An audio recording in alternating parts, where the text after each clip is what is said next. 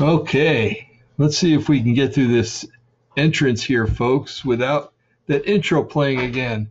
The cursed intro. Hey, so far so good. Okay. If you've been watching the last few shows, it's been something else. I need to pray over that intro and make it work right. I think that would work really well. Wow, where do we go with this tonight? I felt the need and the urge to talk tonight about not only the fact that these shots, these COVID-19 shots, and I mean all of them, not just the mRNA, but the J&J, because the J&J has its own problems. The Novavax has its own problems. And you'll see about that the last clip we're going to look at tonight. But they're all problem children, folks, and it's when you're trying to tamper with nature, which the mRNA virus is, or the vector, or whatever you want to call it. You tamper with nature, and things get all screwed up. And man hasn't learned that yet. Man hasn't learned it yet, and man won't learn it. And that's why the return of Yeshua HaMashiach is very important. Okay. Wait a minute, folks, here. Okay. I do have some people that watch on another venue, and there we go. I'm back on there now. I do have some people that watch. Oh, I go Vault. Hold on, folks.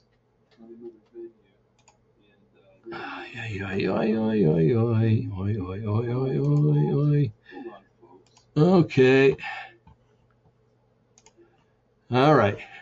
That has been silenced. There's just too many things to do for this show. When I get ready to go, folks, I have to hit start broadcasting, and then it initializes, and then I got to hope that I hit the intro video right about the time that the initializing is coming to an end, right? And then I got to jump to me before the intro starts playing again. And for some reason, for the last few shows, it's been playing 2 or 3 times. And then I have to make sure I hit this over here. It's just it's very interesting. And I always mess something up. So if you ever see somebody doing this show and they don't mess something up, be concerned, because it may not be me. Okay. Anyway, so I'm talking about the weaponization of the SARS-CoV-2 virus and gain of function and things like that. I don't know if this whole thing is a blur almost, but for the longest time, Fauci was like, oh, well, no, there's no gain of function going on. And we didn't even know what gain of function was until this all started up. And then somebody explained to us what gain of function is.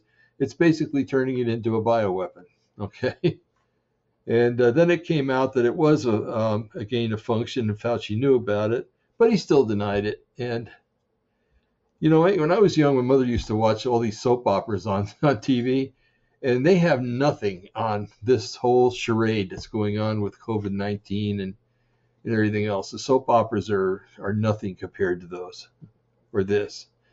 And never a dull moment. So anyway, what we're going to talk about tonight is how people were warning that this was going to happen. Heck, even Fauci warned that it was going to happen. Remember, he came out and said, well, yeah, he told Trump, he said, sometime during your presidency, there is going to be a pandemic. Like, the minute the pandemic started, Fauci should have been arrested. Because in order to know that was going to happen, he had to be involved in its production, right? Unless he's some godly prophet, which he's not. Okay. So in order to have the gonadal fortitude to say something like that, you have to be involved in it. And he probably felt like he was, I'm important. They'll never arrest me because I have all the answers and I can get us out of this if we need to. And oh man. Anyway. breathe easy. Nice, slow breaths. Okay. That's not just for me. I think there's some of you out there who need to breathe slower too. So, um, so yeah, and you're going to find out, we're going to find out tonight that, that this goes all the way back to 65. They can trace things back to 1965 when they were starting to mess around with this virus and stuff like that in order to make it lethal. Okay. And there's the first guy, the first or the third guy, I can't remember. We go through this is he's going to explain the whole mechanism of how it went down. He's going to explain, go all the way back to 1965 or 66, right around there, explain the whole 9 yards. Another video we're going to watch is Robert F. Kennedy Jr. talking about how this has all been planned and that good stuff. And the third one is going to be, I don't know, I got a kick out when he introduced himself. His last name is Fleming. I think it's Richard Fleming, and he says, I'm a physicist, I'm a doctor, I'm a this, and I'm a lawyer. I'm like, that's a lifetime worth of studying, a lifetime university, you know? And he doesn't look that old, but, you know, I don't know. It's kind of like the Bill Schnoebelen of the medical world, I guess, or the professional world.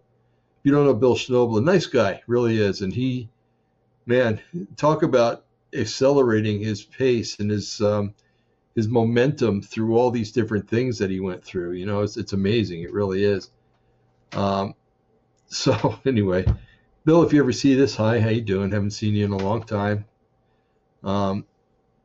So anyway, yeah, where are we going here? So yeah, we're gonna watch this first. David, is it David Miller or something like that? He basically gets to say, "I told you so," in front of everybody. He's at a European Union meeting.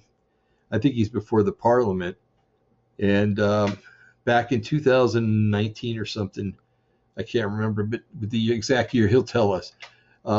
He warned that COVID-19 was going to happen and that it was going to be a weaponized thing and and it's yeah, it's crazy. So anyway, got to breathe easy again. Okay. I don't know about you folks, but when I see people deliberately lying to the world, basically, and getting away with it, it frustrates me. And when it frustrates me, I get a little upset. And I know Yeshua is the answer and he's coming back, but I think it's natural for us to get a little upset about it. You know, even though Yeshua's coming back and he's going to finally end all this garbage that's coming out and coming up and everything else coming up, you know. Yeah, he's gonna take care of everything, and even though we have that surety and that satisfaction that that's going to happen, it's still kind of separated from what's going on right now. You know, the future is nice, and the future we know to a certain degree, but it's not right now. So, anyway, yeah, and I know that a lot of you identify with me where that's concerned. Hey, you know what? And real quick, I wanted to thank. There's man, maybe 8 or 10 of you out there that have kind of in my cheering section. You know, it's just getting on there and saying, "Hey, doing a good job, guy." Man, that just delights me. I don't need any rewards for doing this, but when I hear, "Hey, you're doing a good job," man, it gets rid of every negative comment that I get in under the videos, or either that or an email or something like that. So thank you for your encouragement. And also, there are those who support me financially, a few, and I just wanted to thank you for your support. And I know I'm a little fish in the pond, but hey, you know, even a little fish in the pond got to eat what's in the pond, right? And got to be productive in the pond and reproduce. And hopefully the words that I'm putting out are reproducing. So anyway, okay, I've been on for 10:04. Okay, I saw 10:04 and I'm like, wait a minute, it's 10 o'clock at night, and Yeah, I had a brain fart there just for a moment. Okay, I had a Biden for a moment there. Um, I don't know. He hasn't fallen today, by the way. And there was somebody had posted a picture of a mask failure, and you can see that the person that's underneath the mask that shows Joe Biden is definitely darker complected and stuff like that. So I don't know. The people could do this stuff and get away with it. All I know is that 50, 60, 70 years ago, nobody would have gotten away with the garbage they're getting away with now. And in the future, like I said, with Yeshua, they're not going to get away with it either. So, okay, without further ado, I want to listen to, and want you to hear David Martin. Very interesting man that says, I told you so. Okay. And I know that there's a lot of us out there that like to walk up to friends and relatives and say, I told you so. And maybe we'll do that someday, but maybe we'll just let it slide, you know. Anyway, here's David Martin, okay? And then afterwards we can regroup and talk and then go back and then go to Robert F. Kennedy Jr.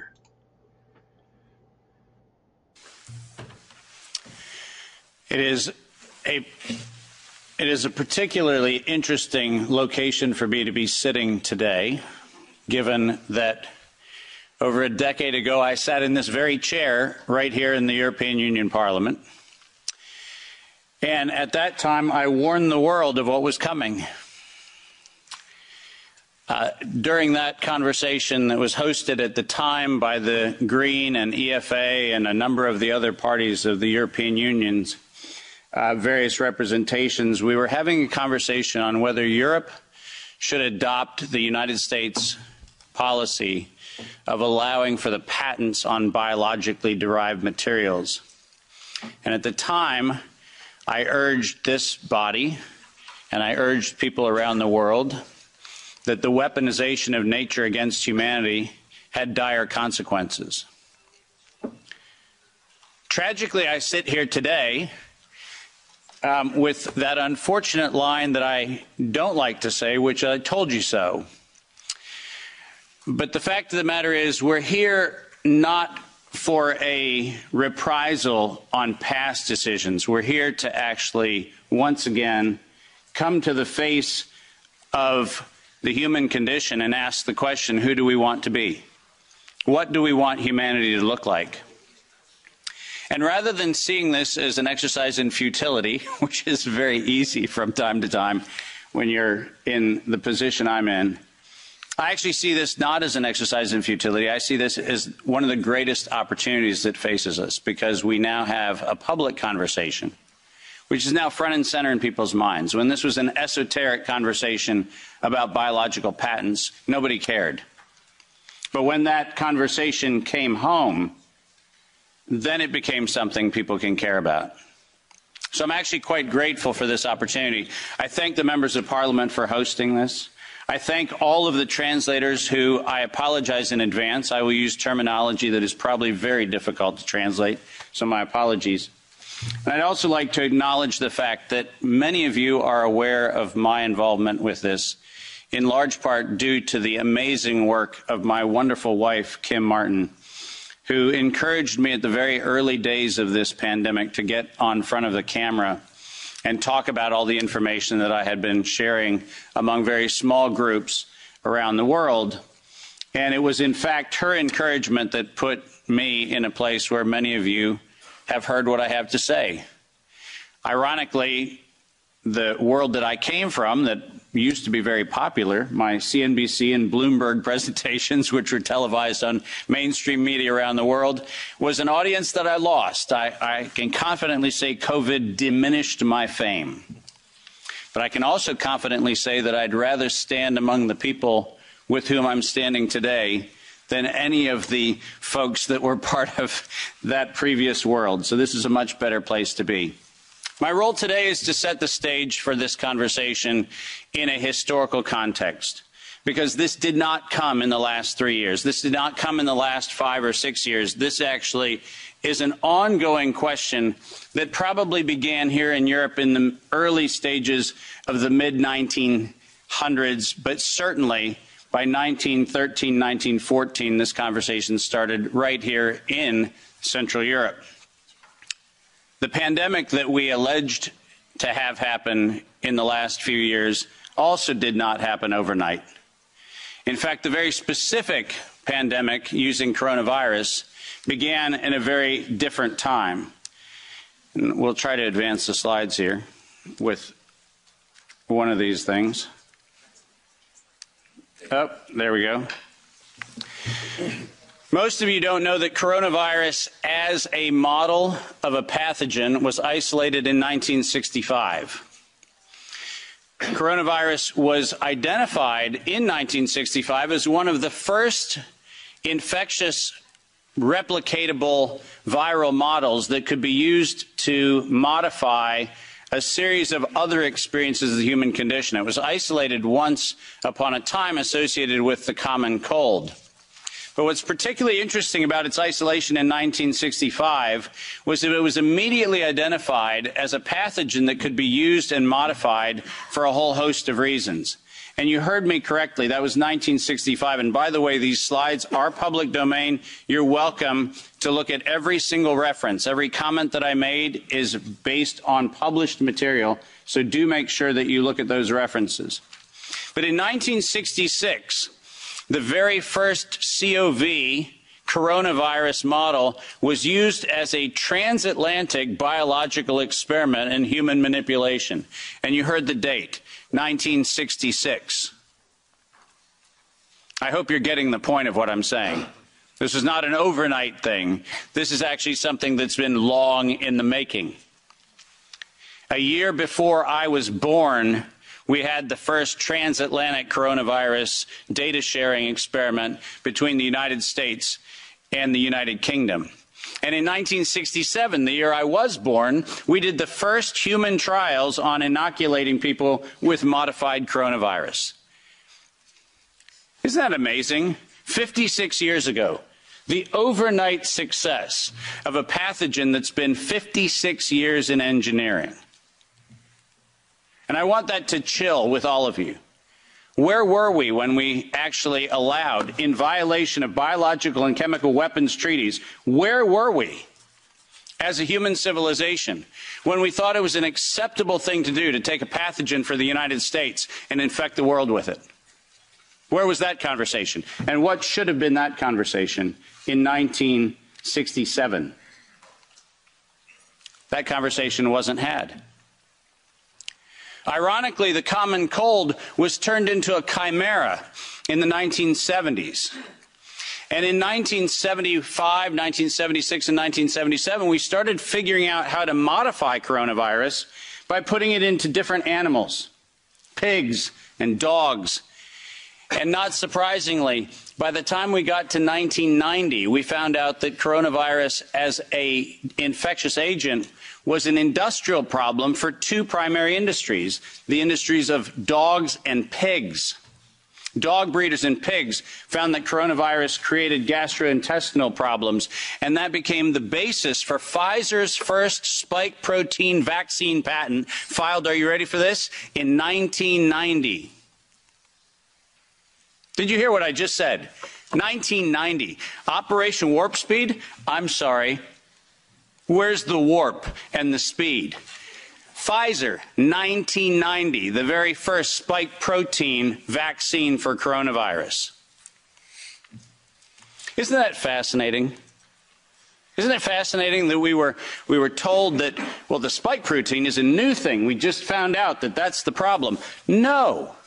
As a matter of fact, we didn't just find out it was not just now the problem. We found that out in 1990 and filed the first patents on vaccines in 1990 for the spike protein of coronavirus. And who would have thought? Pfizer. Clearly the innocent organization that does nothing but promote human health. Clearly Pfizer.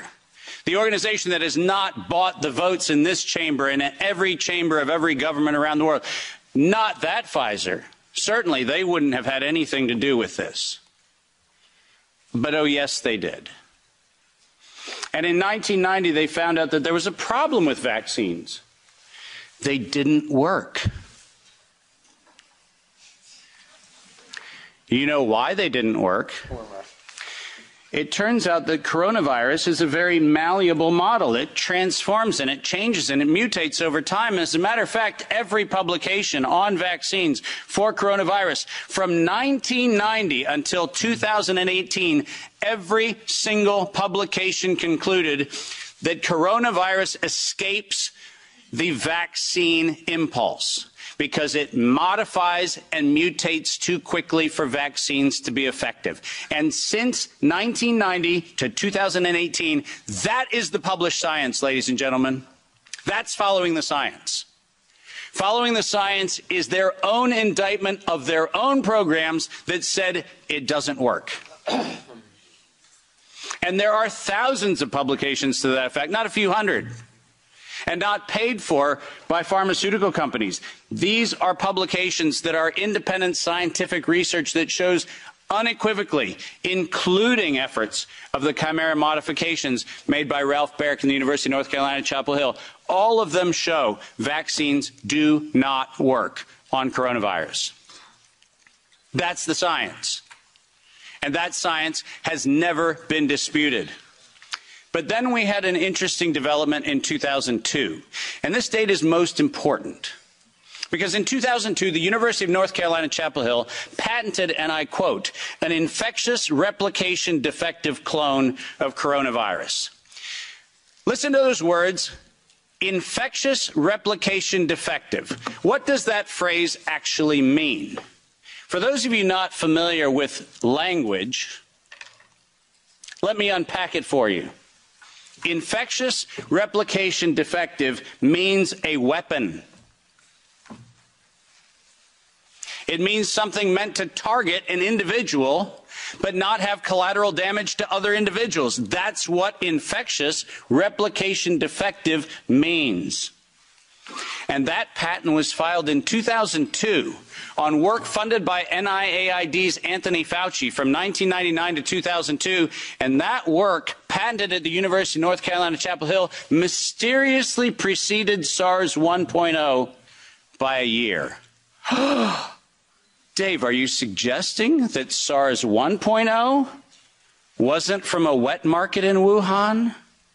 Are you suggesting it might have come from a laboratory in the University of North Carolina, Chapel Hill? No, I'm not suggesting it. I'm telling you that's the facts. We engineered SARS. SARS is not a naturally occurring phenomenon.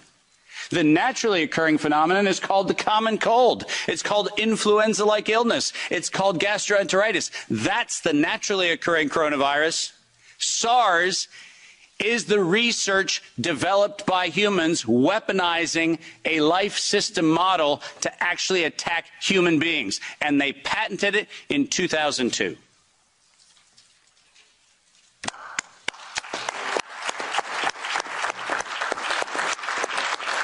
And in 2003, giant surprise, the CDC filed the patent on coronavirus isolated from humans in violation, once again, of biological and chemical weapons treaties and laws that we have in the United States. And I'm very, very precise on this.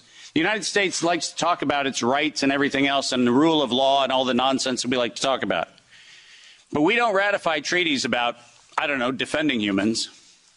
We conspicuously avoid that. We actually have a great track record of advocating for human rights and then denying them when it comes to actually being part of the international community, which is a slightly problematic thing. But let's get something very clear.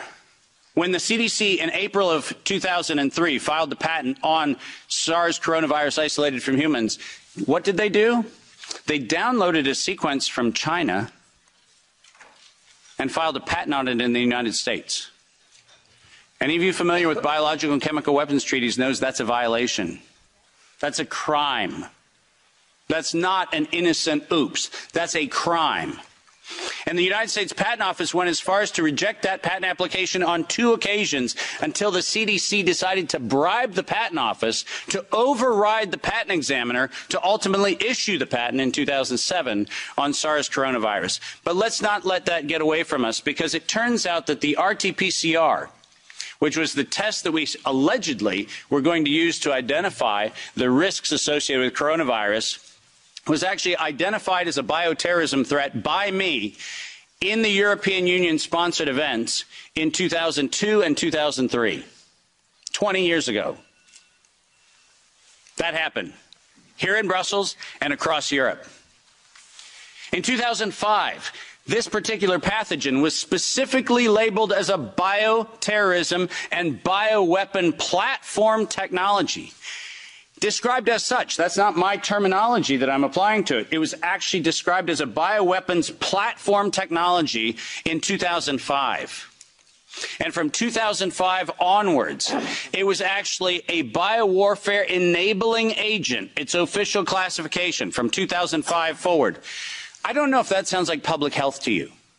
Does it? Biological warfare enabling technology. That feels like not public health. That feels like not medicine. That feels like a weapon designed to take out humanity. That's what it feels like. And it feels like that because that's exactly what it is. We have been lured into believing that EcoHealth Alliance and DARPA and all of these organizations are what we should be pointing to. But we've been specifically requested to ignore the facts that over $10 billion have been funneled through black operations through the check of Anthony Fauci and a side-by-side ledger where NIAID has a balance sheet and next to it is a biodefense balance sheet equivalent dollar-for-dollar matching that no one in the media talks about. And it's been going on since 2005. Our gain-of-function moratorium, the moratorium that was supposed to freeze any efforts to do gain-of-function research.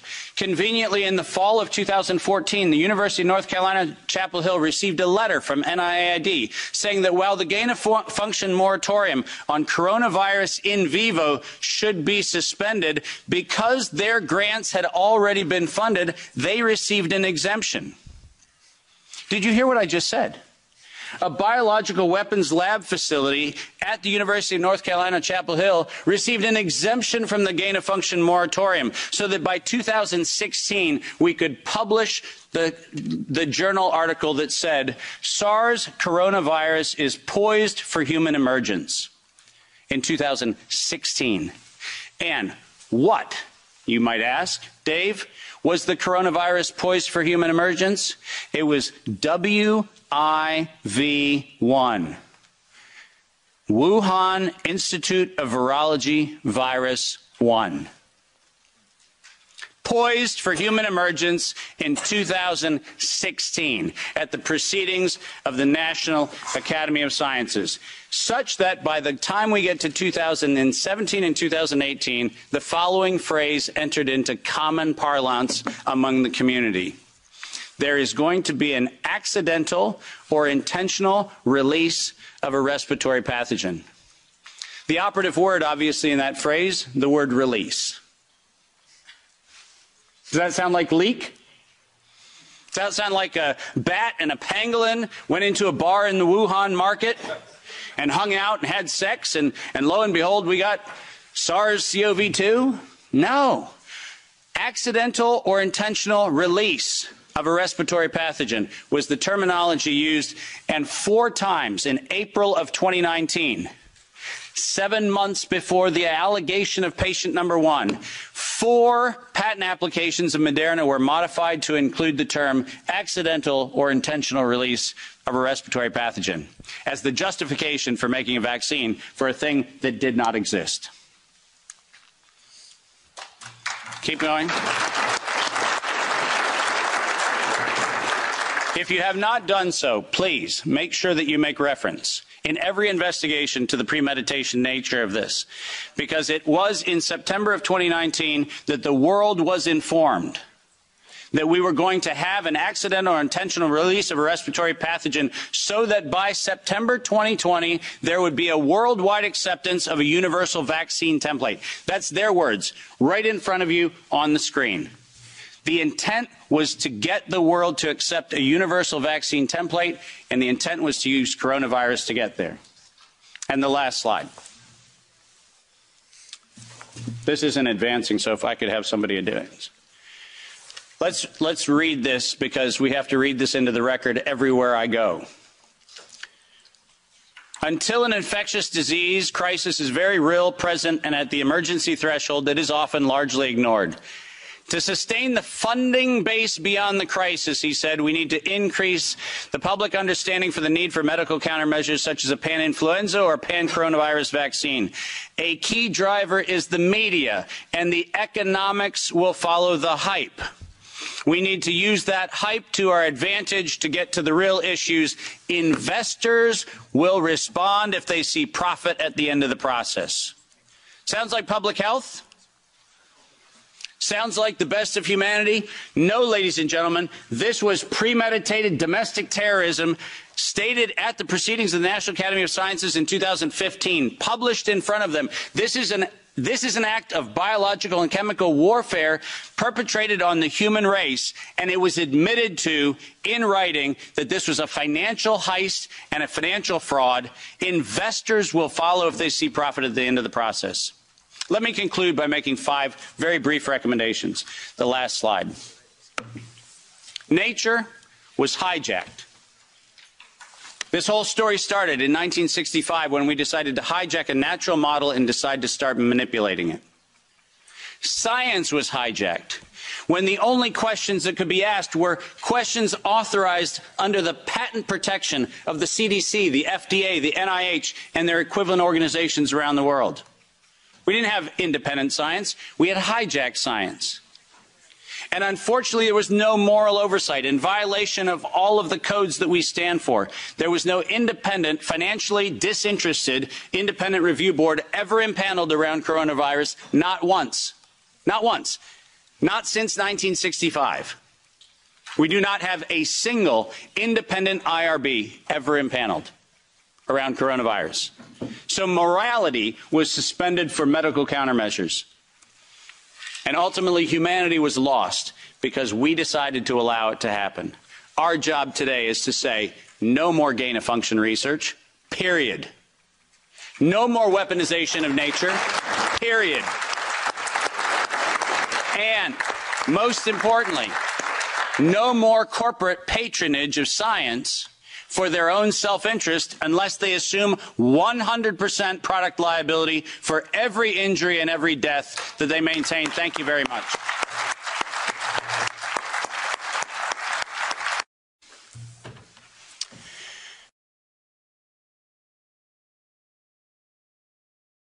That's pretty awesome. That guy is... I'd like to be best friends with that guy. Yeah, see, went all the way back to 1965 is when this all started. Back in 2011, I think it was. I'm not sure. I think it was 2011.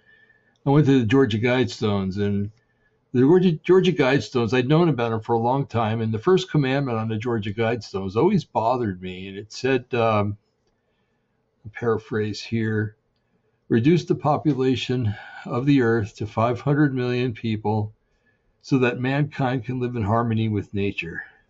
Okay. Well, what better way to do it than what they've been doing lately, right? Culling humankind, basically. But, you know, it's whoever erected the Georgia Guidestone must have had an insider view of what was going on here.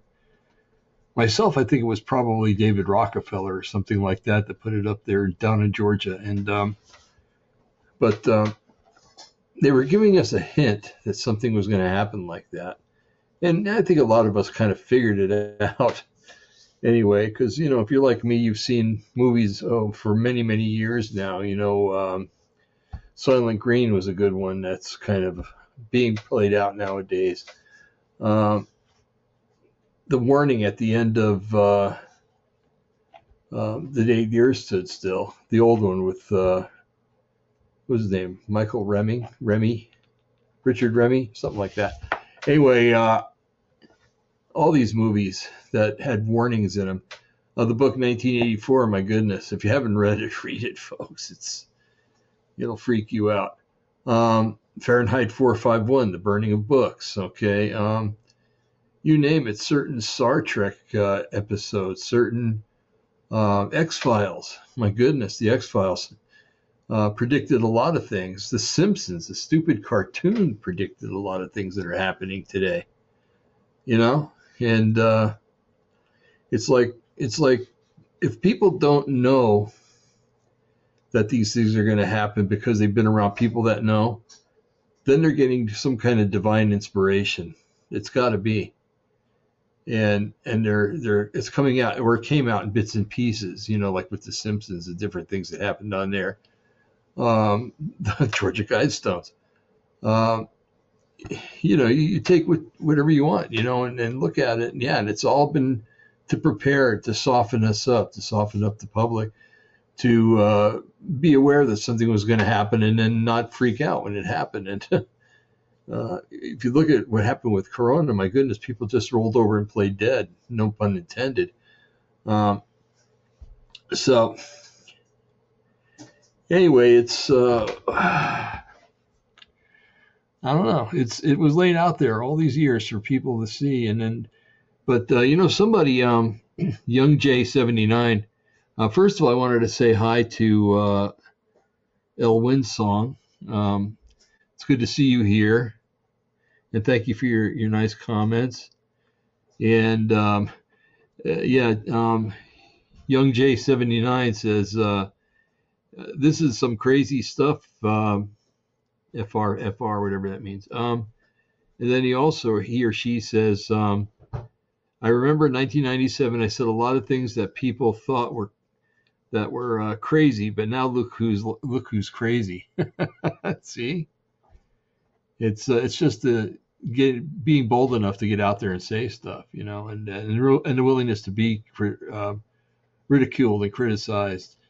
And not just worry about it, not worry about it at all, and know that someday you'll be vindicated. So there you go, Young J79, you were vindicated.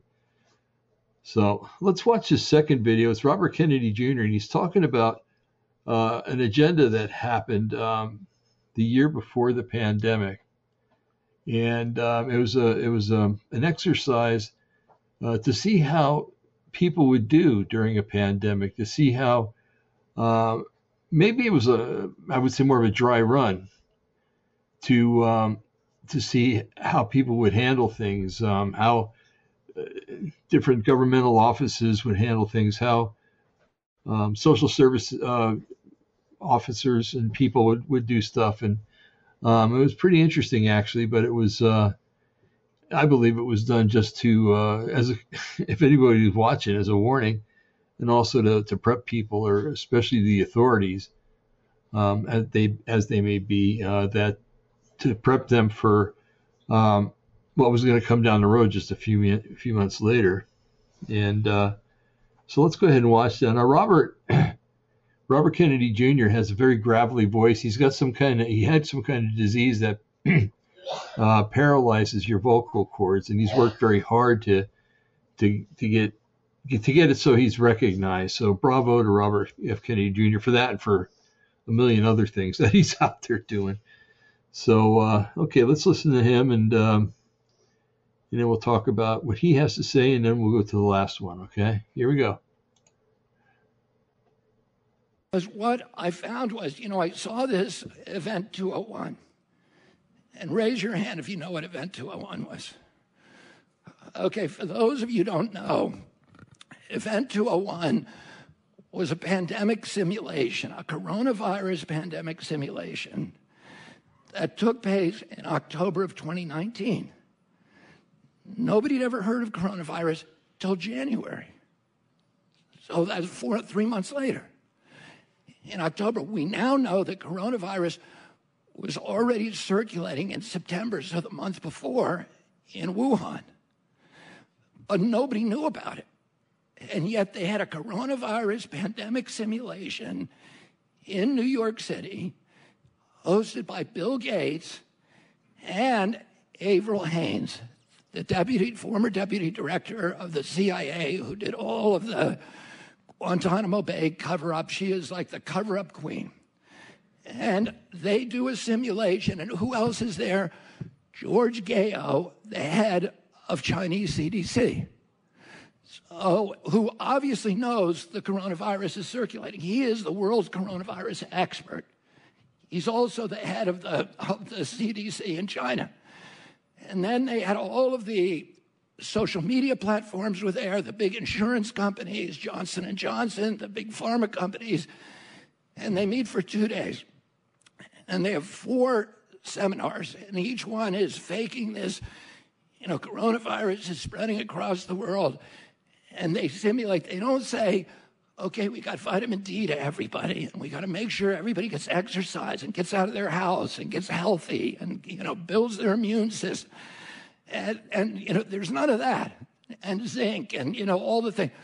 We got to figure out early treatments. We got to use the computer, the internet to connect all 15 million doctors, frontline doctors around the world, so that we know when they treat people what's working, what's not, and we're constantly upgrading the protocols.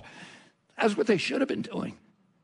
That's not what they were doing. They were working on ways to use the coronavirus pandemic as a pretense for clamping down totalitarian controls globally. And, they talk about in some of these concentration camps and all of this stuff. But here, the last simulation on the 4th day, George Gao and Avril Haines from the CIA are talking, they have a soliloquy about how do we clamp down to stop people from saying this came from a lab leak. So they're saying that. This is in October of 2019. And they say, well, we got to get the social media companies to censor them and deplatform them and all this. You can go on YouTube and watch this tonight. It's called Event 201, and this is the 4th section of it. Oh, and people knew about that, who were looking at this like me. And from almost the beginning. But then I started doing a deep dive when I was writing the book. And I found out that was not a one-off. And I describe in that book, I found about 20 of these that they had been doing since 2001. And they're all scripted by the CIA. And all of them include top-level officials like James Woolsey, the deputy director of the CIA, Tara O'Toole. All of them have senior CIA officials. Many of them have famous people who kind of give an imprimatur of legitimacy to what they're doing, like Madeleine Albright or Tom Daschle or, Bill Gates and a lot of them, and Gro Brundtland from the WHO, people who are respected, and they end up drilling, each one of them is drilling the imposition of totalitarian controls. Collectively, they have names like Dark Winter and Crimson Contagion and all these weird names, but collectively they're called Operation Lockstep. And they involved hundreds of thousands of people, public officials from little towns all over America, health officials from the state, police, firefighters, hospital systems, public utilities, and FBI, CIA, U.S. Marshals in Canada, the United States, all over Europe, Australia, and China. They were all doing it together, drilling, here's what we're going to do when a pandemic comes. And a lot of these people, you can see, are surprised about what they're doing.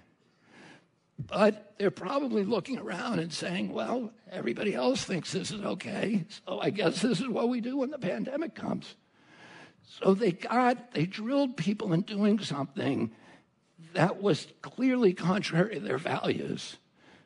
But it got them all teed up to do it and do it all at once and say, this is what you do when there's a pandemic. The first thing you do is you end freedom of speech and you start gutting the Constitution.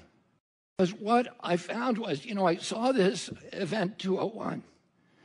And raise your hand if you know what Event 201 was. Okay, for those of you who don't know, Event 201 was a pandemic simulation, a coronavirus pandemic simulation.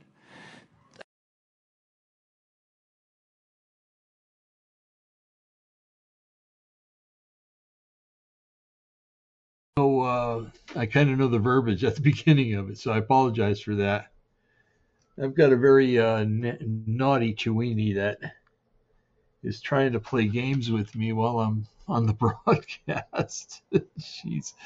bound and determined. So if you hear growling or something like that, that's what's going on there, okay? But see, even Kennedy's, he's telling us that before the pandemic, they were practicing for it. And, you know, going back to what the first guy said, remember, there was something that was on the internet just last week, and it talked about numbers and that to make 1 billion doses of a certain drug, it would take months, years. I can't remember what it was, but you know what? If you bear with me, I could probably look it up. Okay, let's see. How long, right? To make the doses of mRNA vaccine. Okay. Let's see. If I can't find it in the first few seconds, folks, I'll just go on. But I am using Google to look it up, and Google's not the best search engine to use when you're looking up stuff to prove that Corona was a sham. But let's see. Nope. There was I'm just going to have to encapsulate it, okay? But the deal was that it would take many years to make all the, well, you have 7 billion people in the world, right? Roughly. There's more, but let's just use that as a figure. So 7 billion. So, and each one gets 2 shots, then 1 shot. Wait a minute. See, I didn't get them, so I don't know. You get 2 in the beginning, and then I think you get 2 more, and then a booster. Yeah, okay, that's what it was. And so that's 2, 4, that's 5 per person, right? 5 times 7 billion is 35 billion, right? Okay, yeah.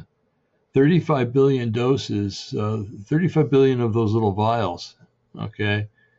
There were some multi-dose vials that were made, but I don't think there were that many.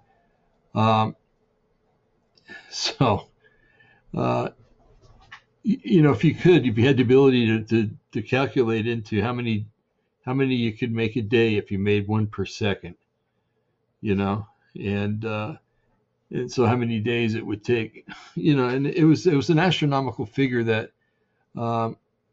would only work if what Dave Martin said at the beginning, the first video, if they'd been planning this for years and years and years. Okay, it's the only way that it would work. Starting Operation Warp Speed, and what, 6 months, 3 months into the pandemic, and then all of a sudden having enough to do all the people of the earth, you know, it's or even just a third of the people of the earth, it would be impossible. So, and a lot of people got their second shots and got a third booster, you know, or a third one, which is a booster. Some people have gotten 4th and 5th. My God, that they're even walking around, it just amazes me. But it only lends to, there's only so much time allotted to mankind to do things. And to be able to make that many vaccines or supposed vaccines in that short a time is, I don't see how it's possible. Okay. Unless they started up years ago doing it, which if it's true, then they did that. But so Event 201 was basically to get the first responders, the politicians, and everything all on board, so that when it finally happened, which was inevitable because they already had that plan in the works, so that when it happened, people were ready. But still, it was kind of a shoddy thing, and nobody really knew. The left hand never knew what the right hand was doing, you know. So, all right, now we're going to listen to Dr. Fleming, think it's Richard Fleming. He's a physicist, he's a doctor, he's a lawyer, and there was one other thing that I can't remember. And he's going to explain some stuff to us. He actually gets pretty technical about explaining how it, the virus or the vector enters into a cell and then replenishes itself. And so anyway, let's watch Richard Fleming here and go from there, okay?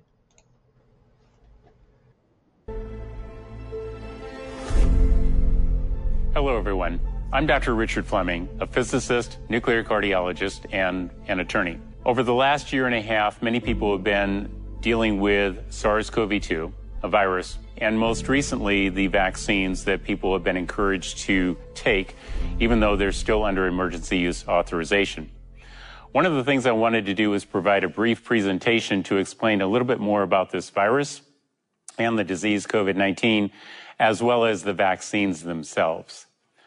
While initially this slide may appear to have a lot of information in it, and it does, it's very important to get a basic fundamental grasp of what's going on when people get infected with the virus versus what happens when they get infected with the vaccines. The first part of this shows the virus itself, and it comes into the cells of our body through a number of what's called receptor sites. Everybody's heard of ACE2, but between ACE2 and another one called TMPRSS2, furin cleavage site, and neuropilin, this virus, one at a time, can come inside of our cells, unwrap the outer layer, the envelope, and allow its mRNA to get to our ribosomes, where spike protein and the rest of the virus will be made. Now, normally when this happens, one of two things will occur. Enzymes in our body will try to break down something new and present that to the surface of our cells, and that usually takes a few days to happen. If you've heard of T-cell immunity, the first part of our immune system, this is when this occurs, during the first 3 to 5 days. If the virus or spike protein, if that's what's being made, gets outside of a cell and comes into another cell, that takes longer, and that's about a week to 10 days, and it too is then presented to the surface of our cells, where our B cells that make antibodies can then respond. So initially break down bits and pieces, T cells 3 to 5 days, a little bit later on, a week to 10 days, the whole thing with antibodies. The same thing happens when the vaccines are used. We're showing two different types here. We're going to start with Pfizer and Moderna down below because this is the one that initially came out with the lipid nanoparticles. That's a fat layer with cholesterol surrounding the mRNA. And when these are injected into the body, they don't have to come in through these ACE2 receptors or anything else. They just simply fuse with our cells and release billions of mRNA. That mRNA will go through the same process as the virus did, but we also know that part of it gets into the nucleus of our cells and becomes part of our DNA in all but 3 of the 23 pairs of chromosomes. And it will go through the same process. The AstraZeneca and Janssen, which is the Johnson & Johnson version, does it differently. It uses a virus called an adenovirus where double-stranded DNA is inserted. It comes into the cell and immediately has to go to our nucleus before it can begin the process of coming out to work with the mRNA. Same steps, entry into the cell, either reproduction of the spike protein or the virus, whether it's coming from a vaccine or the virus itself. The question is what's included, whether it's hundreds and thousands or actually billions that come in from the vaccines. We actually know what's in everything that exists on planet Earth by looking at the nucleotides, the genetic code, and the proteins. And this slide shows exactly what happens when we look at the spike protein of SARS-CoV-2. Placed over time, we can look at the red line, the genetic structure of SARS-CoV-2, all the base pairs that we talk about that are included in the Pfizer, Moderna, Janssen, and AstraZeneca vaccines, and the spike proteins in blue that's actually made from that genetic material. So the genes are in red and the spike protein are in blue. What you see here is something that forms a W formation. And we know that when that happens, you have a prion. And a prion is an abnormally folded protein. And when that gets into your body, it causes things like mad cow disease and heart disease and a variety of other health problems. The importance of showing you that previous slide is to answer a very specific question that people have been asking for many months now. Is what's in the vaccines the same thing that's in the virus? And the answer to that question is no. We know that because this image here shows the actual spike protein, the genes in red and the protein in blue. If you look at what's in the Moderna vaccine and you look at what's in the Pfizer vaccine, all you have to do is look at the patterns. Do the red waves match these red waves? And you can see that they're all different. Do the blue waves, the proteins, match? And you can see that they're all different depending upon which vaccine it is, except for the prion-like domain. So the only thing that's being consistently reproduced in these vaccines is the harmful area of the spike protein. But to answer that very fundamental question that people have been asking, what's in the vaccines? Are they the same thing as the spike protein of the virus? The answer is very clearly no. People have also talked about whether this virus gets into our DNA, whether the vaccines get into our DNA. This paper is one that was recently published just a few weeks ago, and at the very bottom you can see where it was published. What we know is looking at all 23 pairs of human chromosomes, there are only 3 chromosomes that this genetic material does not insert itself into.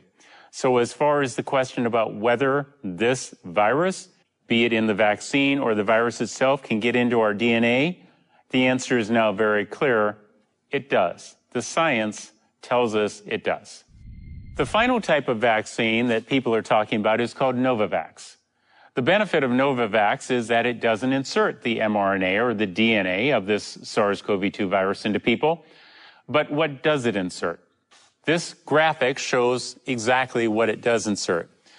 To make Novavax requires using a virus called baculovirus that doesn't even infect people. It only can infect moths or arthropods. And an example of the cells that are used for Novavax, right here, this moth.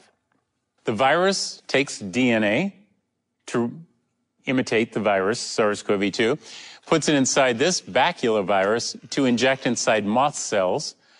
That DNA then has to combine with the DNA of a moth to produce bits and pieces of spike proteins that are then harvested and attached to a nanoparticle. So if you've been asking, do these vaccines have nanoparticles? Well, for Novavax, they clearly do, because here it is. By itself, that won't get you to develop an immunologic response. So they take soaps from plants, from the soap bark tree, and add it to this mixture to irritate you so that when it's all injected into you, you'll develop an antibody response. The biggest problem with this virus isn't that it's a virus. The virus is the delivery system. The harm comes from these abnormally folded proteins that are called prions. This is an example of what the spike protein looks like if you blow it up. And while we know that there's been human inserts for what's called the PRRA region, and we know that there's HIV glycoprotein 120 that's been inserted into it, which by itself is a prion, we know that when these were put into the spike protein molecule itself, it changed the top part of the spike protein, the area that attaches to your cells, called the regional binding domain. This abnormal protein here is called a prion-like domain. What does it do to people? Well, we know what it does to animals. After 2 weeks, 95% of the mice that were injected with this died. And when we looked at the brains of the mice, this is what we saw. This is normal brain. This is the area that's infected by the prion. It looks like a sponge. And so in medicine, we call this spongiform encephalopathy, or a brain that looks like a sponge. In general terms, this is mad cow disease. When rhesus macaques were used, and those are primate models, monkeys that are very similar to humans, and we use them to best know what will happen to people, the areas of their brain that were damaged shows up here. And when we looked at it under a microscope, it shows inflammation, blood clotting, and Lewy bodies, these areas, that are the types of prion diseases that produce Alzheimer's disease and a number of other neurologic diseases. The ultimate bioweapon isn't a virus. It's a prion. It produces damage, and you can see in tissue brain cells, this red stained area are prions moving from one neuron to another neuron, producing this sponge or mad cow disease, shrinking brains, and it's passed from something that has a prion to something that doesn't. This, again, is the spike protein. This is the ACE2 receptor, but this area here, this sialic acid raft, attaches to the HIV glycoprotein 120 to allow this to get into the cells. This prion attaches here and causes damage. You can think of this like a missile. This is the virus. This is the prion. This is what does damage. This simply gets it there. And it doesn't matter whether it was paid for by the United States or built in China, it's having the same devastating effect around the globe. If you go to FlemingMethod.com, you can see a variety of treatments that we have worked out in the research that we did in 2020. Available for you to download. It's free. Share it with your doctors. Share it with whomever you want to. It provides treatment regimens for people that got infected. And if you go to the site, you can see all 4 of these, extremely effective, and even the cost of what it takes to buy this regimen. This is the inpatient or hospitalized patients that end up with the disease COVID. A lot of detail that you can look at at your leisure by looking at the website. If you put it all together, this is what the flow chart actually looks like. From outpatient getting the virus to inpatients with coronavirus disease. And in case you don't understand those terms, SARS-CoV-2 is the virus. COVID-19 is the inflammothrombotic disease. Cholesterol causes heart disease, but it's not heart disease. HIV is a virus. AIDS is the disease. SARS-CoV-2 is the virus. COVID-19, the disease. If you're worried about somebody who's been vaccinated or shedding, this next schematic provides treatment recommendations based upon the best available science, showing how you can use drugs that are already FDA approved for other reasons, which medical doctors are routinely allowed to use to treat patients if you have a medicine that's available for something else. Minoxidil is a drug that's used for high blood pressure. Many people use it for hair growth. Why? Because it also helps with hair growth. That's called an off-label use, and physicians are free to allow you to use something for a different purpose than what it was originally prescribed for. The FDA has already approved all of these drugs, both for the viral infection, COVID-19, the disease, for people who've been vaccinated or shedding.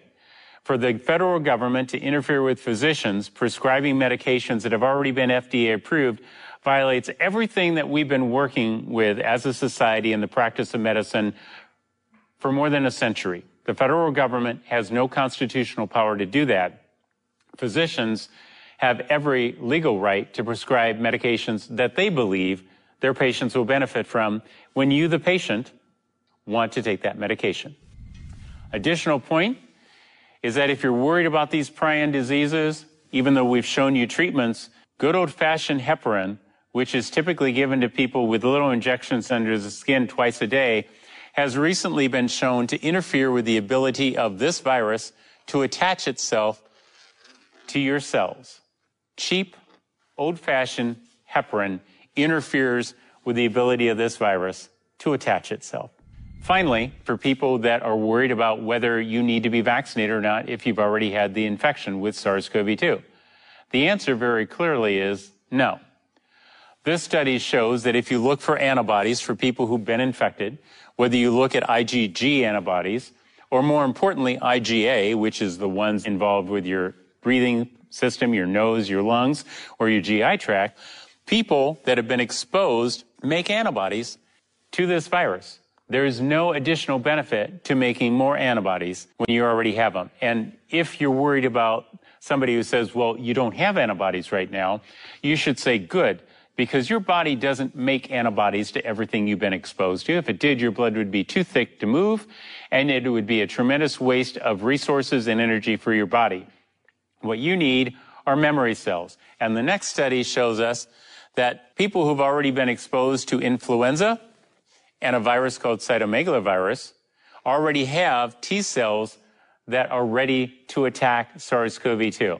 So these prior infections have made it possible for you to have an immunity to SARS-CoV-2 thanks to your T cells that are already activated by these other viruses. As a result of all this information we've been working on, I put together a book that will be coming out soon. Is COVID-19 a bioweapon? A scientific and forensic investigation. In this book, I'm releasing the information about published research, grants that came from the United States government to Peter Daszak of EcoHealth, Ralph Barrick at the University of North Carolina, and Shizheng Li at the Wuhan Institute of Virology. This book lays out where the money came from, where it flowed, what published papers were published by all of these individuals, and the grants and the patents that have been received for these viruses. It's very clear that this is a gain-of-function bioweapon. It's very clear who paid for it, and it's very clear that Dr. Anthony Fauci was aware that gain-of-function research was being done on this virus. But Dr. Fauci isn't the only one. The Department of Defense and a variety of federal agencies paid money for this virus to be developed, to prevent you from receiving treatments, and to encourage you to take a vaccine that, when you look at the data, doesn't statistically reduce your risk of developing COVID-19 than anybody who didn't get vaccinated. Thank you. That was pretty awesome, huh? He's a good teacher. He uses visual aids. I really like that. But you see that there's cures for it, and there's cures for, and there's preventatives or prophylaxis, basically, if you're going to be around somebody that has, they might be shedding the virus. So I would recommend going to his website. Yeah, it's FlemingMethod.com, if I'm not mistaken. And it's quite informative. I was there last night, and geez, I could spend a couple of days there reading. Very good stuff. So, folks, we've determined now that this was an engineered bioweapon. I think we've known that for a while now, but we got to see a little bit of a history of where it comes from, how long it's been around, and who's been manipulating it, right? Man, more laws were broken in the manufacture of these vaccines than anything else that I can think of. We're talking about international treaties and everything else too. So, but now you can see why the Russians went into Ukraine. If there's 30 biolabs working on stuff like this, yeah, the right to be concerned is valid, and the right to get rid of the labs is even more valid. So, and who's to say that the original infection that we all got didn't come from Ukraine? Well, we'll see. Time will tell, right? Time will tell. So, folks, with that, I'm going to bid you a fair adieu. And it's been real again. It's been fun. And I've been very informative, too, actually. So until we meet again, use this as brain food. If you have to, watch it all over again or go to the websites. Okay. And check it out for yourself. One thing that the government fears, as does the enemy, which the government is, but the enemy is a spiritual aspect of him, is that is an informed populace, an informed group of people that have looked at the things that the government's doing and have prepared themselves to take steps to undo what evil people have done. So, with that. Let's just remember that Yahweh Yeshua has everything under control. Yes, people are going to die, but people die all the time. And this is just going to be a little at accelerated rate. But he's going to come back and make all things right. Okay? Never forget that. So, may the Lord bless you and keep you. May he make his face to shine upon you and be gracious unto you. May he watch your going out and your coming in. you're rising up and you're lying down. May he bring you the peace that passes all understanding, and may you just have a blessed weekend, folks, okay? A blessed Friday, Saturday, Sunday, and Monday. I might sneak a show in one of those days, okay? I've kind of got an idea for the other channel. So anyway, with that having been said, I bid you fair adieu again. Say good night, and vaya con Dios. Go with Yahweh.